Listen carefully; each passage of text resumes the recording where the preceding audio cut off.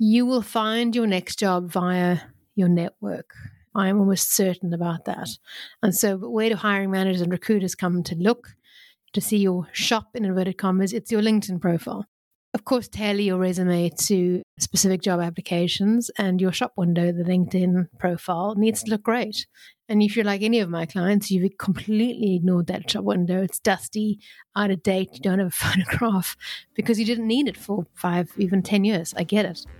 Now's the time to sort that out. So feel free to have a look at mine. Stalk me on LinkedIn if you aren't already connected.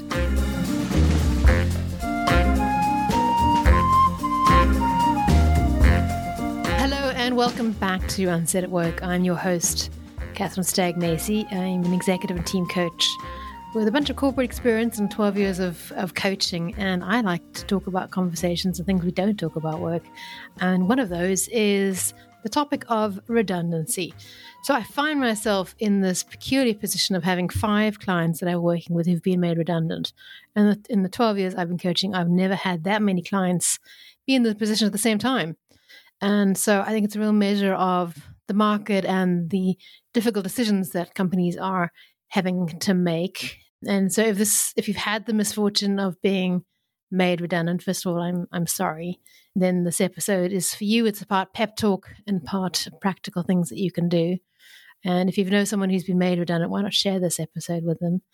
Because it's a very lonely place to find yourself. So let's start with the pep talk. And the thing that I want you to hear is that being made redundant is not your fault. And why do I say that? I've been through several economic downspins in my own corporate career and also with coaching clients. I've had the privilege in those times to have some insight into the decisions that are made around who's on the redundancy list and not. I've never had to make those decisions, but I've been in the rooms or heard what happened in the rooms where those decisions are made. And, I can tell you this, that who's on that list is usually, it's just a spreadsheet exercise to reduce overheads. I've worked with clients who've had to make such a list, usually from an order up above.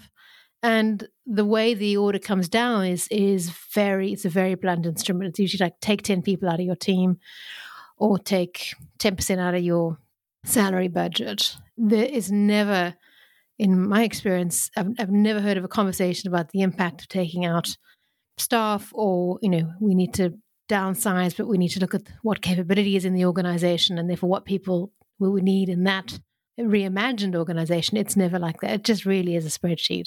So it's a very blunt instrument. And I think, if the organization is in that situation, again, based on the perspectives that I've seen, I think there's something about, who is the leadership team that got the organization to this situation, because there will be other organizations who are not having to make that decision, who are navigating it in a different way. So I think tough economic circumstances really expose the quality of the senior leadership team, but that is a conversation for another time. But my point here is that if you around redundancy, there are forces bigger than you that have no consideration for your skills, your situation, your commitments, your value, or your contribution to the world. Like, it feels personal. I know it does. And it's not personal. And both can be true at the same time, right? So let's get onto the practical side of this episode. I want to give you 7 tips to work through if you find yourself in this shitty position of being made redundant. Number 1, and it's not going to surprise you given what I do, and if you're a regular listener on this podcast, number 1 is feel your feelings. You're going to ride this whole wave of shock, of anger, of sadness, and that's okay. Like, losing a job is one of those traumatic life experiences. That's a huge adjustment to make. I see clients wanting to jump straight into the super pragmatic place in the hours and the days after getting news like this. I understand the need for that. I understand the need for certainty, wanting to put some certainty back into life. And I want you to allow yourself to feel how you're feeling and talk to others. Being made redundant is nothing to be ashamed of. And if you ignore your feelings, they're going to come back and bite you. So I had one client who was quite flat in his processing, very focused on, it is what it is. I'll just find another job. And I was a little concerned about how unemotional, how unimpacted he seemed to be at the time. Then about 3 months later, he really connected to his anger at the unfairness of it all. And it took him out at his knees. And his sense of betrayal that he felt by the company he'd given 5 years of his life to. And yeah, he felt very strongly about the whole thing. And he had to work through those feelings in order to be able to let go, in order to refocus his energy on finding a job. So your feelings have a place in this process, and don't bottle them up.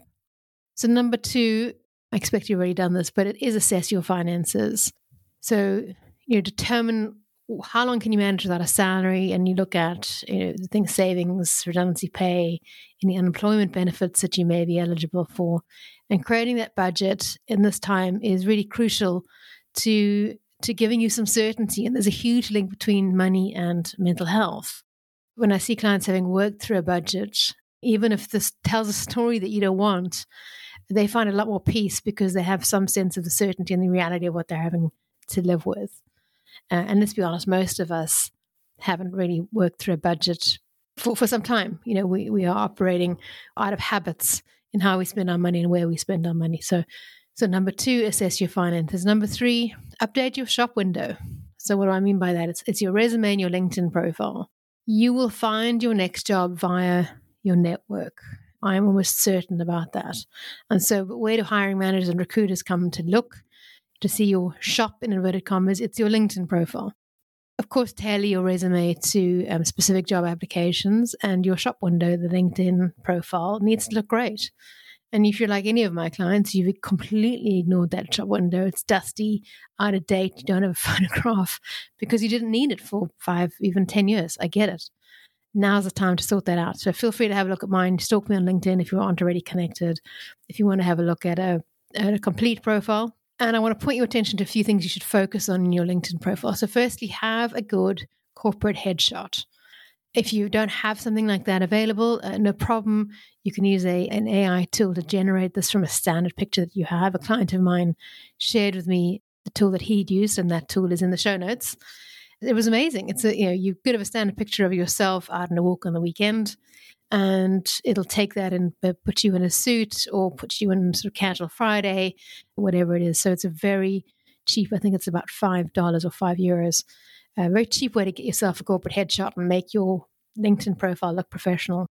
The second thing I want to point to you on your LinkedIn profile is update everything: your experiences, your contact information, any certifications that you've got in this last role. Put everything in there. Then spend some time crafting the copy. There's a part of LinkedIn that's a sort of about me place. And I know a lot of us feel very squeamish and weird about how to frame that. Use ChatGPT if wordsmithing's not your thing. Just use it as a basic, like give me a draft copy. There's lots of ways, and you can look at this on LinkedIn, lots of ways of pointing it to your LinkedIn profile, getting it to create a summary, putting a certain tone, putting your tone of voice in it to make sure it sounds like you. Use the tools you have to make this easy for yourself. And finally, and this is a big one, is curate your feed. So LinkedIn is a social platform, and you're going to be seeing in your feed essentially your current network, which might be a little out of date. You might be following people that are posting things that you're not interested in. So your task then is to find people and topics that are valuable to you. So whose names in your industry or hashtags that people are posting about, follow them and get to see the right kind of information and people and things that are related to your role in your LinkedIn feed. It's a very useful source of insight. And a fun story for you. I didn't take LinkedIn seriously until about 2 years ago. And my feed at that point was just yawn-inducingly boring. I couldn't make it through like a single page without rolling my eyes at somebody sort of self-promoting post. Oh, I've been to a conference and had so much fun at the Insurance Network conference. And you're like, really? Do I need to see that? Loving the tech conference. Come see us at desk number 9. It felt like this awkward socializing as a teenager. And then a colleague of mine suggested I get much more intentional about who I followed. And so I unfollowed a lot of people and I started following other people. And for me, I was following people around talking about copywriting and personal branding and leadership. So those are sort of my interest areas at the time. And then, of course, the algorithm kicks up and suggests other people. And so today my feed is way more interesting and therefore more likely that I'll show up and looked at LinkedIn. And I've found podcast guests on LinkedIn. I have new clients, new colleagues with a strategy. And also years ago, when I was running a consulting arm, I hired folk by headhunting them myself on LinkedIn. We didn't have a recruitment budget, so that was the only way to do it. So let's just say I think LinkedIn is underrated, and I've been in that camp that underrated it. But in this process of redundancy, LinkedIn is going to be your friend. So that brings us to number 4. We're doing the LinkedIn activity because on number 4, I want you to network actively. So I'm normally met with squirmish eye rolls at this one too, right? When I say network actively, I'm talking about getting in contact with former colleagues, with mentors, with industry contacts, and let them know you're looking for new opportunities. As I said to you earlier, networking is probably the way you're going to find the job, not through jobs that you've seen advertised on LinkedIn. The advice that I give to clients on how to do this is find 10 colleagues in the category of ex-boss, teammate, mentor, industry colleague, whatever they are. Reach out to them and ask them for a 20-minute chat about the state of play in your sector. People love talking about themselves and how they see the world, right? So this is what networking is. It's about being in conversation with other people on topics that you both mutually find interesting. In those conversations, you can ask things like, who's hiring? Like, what are the most exciting opportunities in the next few years in our sector? At the end of the call, ask them if there is any way which you can help them, because networking is about reciprocity after all. A client of mine who's a real introvert and is looking for another job implemented this approach, and she was really dreading making these conversations. Reaching out to people and speaking to people she doesn't know is incredibly anxiety-inducing and awkward for her. And in her email back to me once she'd done this, she said the call went really well and she learned a whole lot, and she was actually really excited and really enjoyed it all. So I think having the structure about what you're going to talk about will help you get through any anxiety that you might feel about what they're thinking or what the value of this is. So at number 5, reassess your career. I don't want this to be it's time to see the silver lining kind of point, right? I don't want to sideline just how hard and painful being made redundant is. The thing about redundancy is that you lose your sense of agency, like the thing happens to you, and I think it's really painful. But at some point in this journey, it's worth asking yourself, like, are you on the career path that you want to be on? And if the answer is a hell yes, then crack on. Gotcha. Go for it. But if it's a no or I don't know, then perhaps it is time to start thinking about what next. And so I would quite strongly suggest that you don't do that without a job, that you go and get a similar role, attach less meaning to what this next role is. And then in the safety of that role, just embark on some sort of personal discovery journey from that place. I've done this. I've taken on a role that did not light my fire, but I knew that I could do it on my sleeve. I felt safety because the salary was coming in, and I could spend a reasonable amount of my time and my attention just exploring new opportunities, knowing that I wasn't on some burning platform and had to get out of this place, as soon as I could. So yeah, just a question for you, is this an opportunity to consider what you're doing and if it should be something else? So number 6 of my suggestions here of tips is to apply to jobs strategically. And it sounds like a bit of a no-brainer when you say it that way, but you are going to get the job based on who you know rather than applying for 100 adverts on LinkedIn. And this is sort of based on what I've seen my clients do, and they're mid to senior level people in organizations. So if it makes you feel good, go ahead and apply that to the jobs that you see on LinkedIn. Absolutely. I'm not stopping you doing that, but I want you to have a multi-prong approach. So there is that, applying to jobs as you see them. But the first prong I would say is find the top 10 recruiters in your sector and connect with them, reach out to them, see what's going on. Recruiters are hired by companies, not by you. Companies are the ones who are paying. So, you can have a degree of skepticism in here, but recruiters are part of the ecosystem, and you never know what you might find out. The second prong to your applying to jobs strategically is when you see a company hiring, see if you're connected to the hiring manager and connect to them and reach out to them directly. And then the third prong, and it's one of the best LinkedIn hacks that I've seen, is how you search for the role. Employees of the company that's hiring might often post about the role on LinkedIn just as a normal post, and you find those posts by searching in LinkedIn for your role plus hiring. So maybe you're a financial manager. So you'd search for financial manager plus hiring in the search box on LinkedIn. And that's going to give you every employee who's posted that job role. And it's a much more personal way into the application process and might give you visibility of things that you're otherwise not seeing on LinkedIn. The final point here, which again won't surprise you if you're a listener to the podcast, is number 7, take care of your mental health.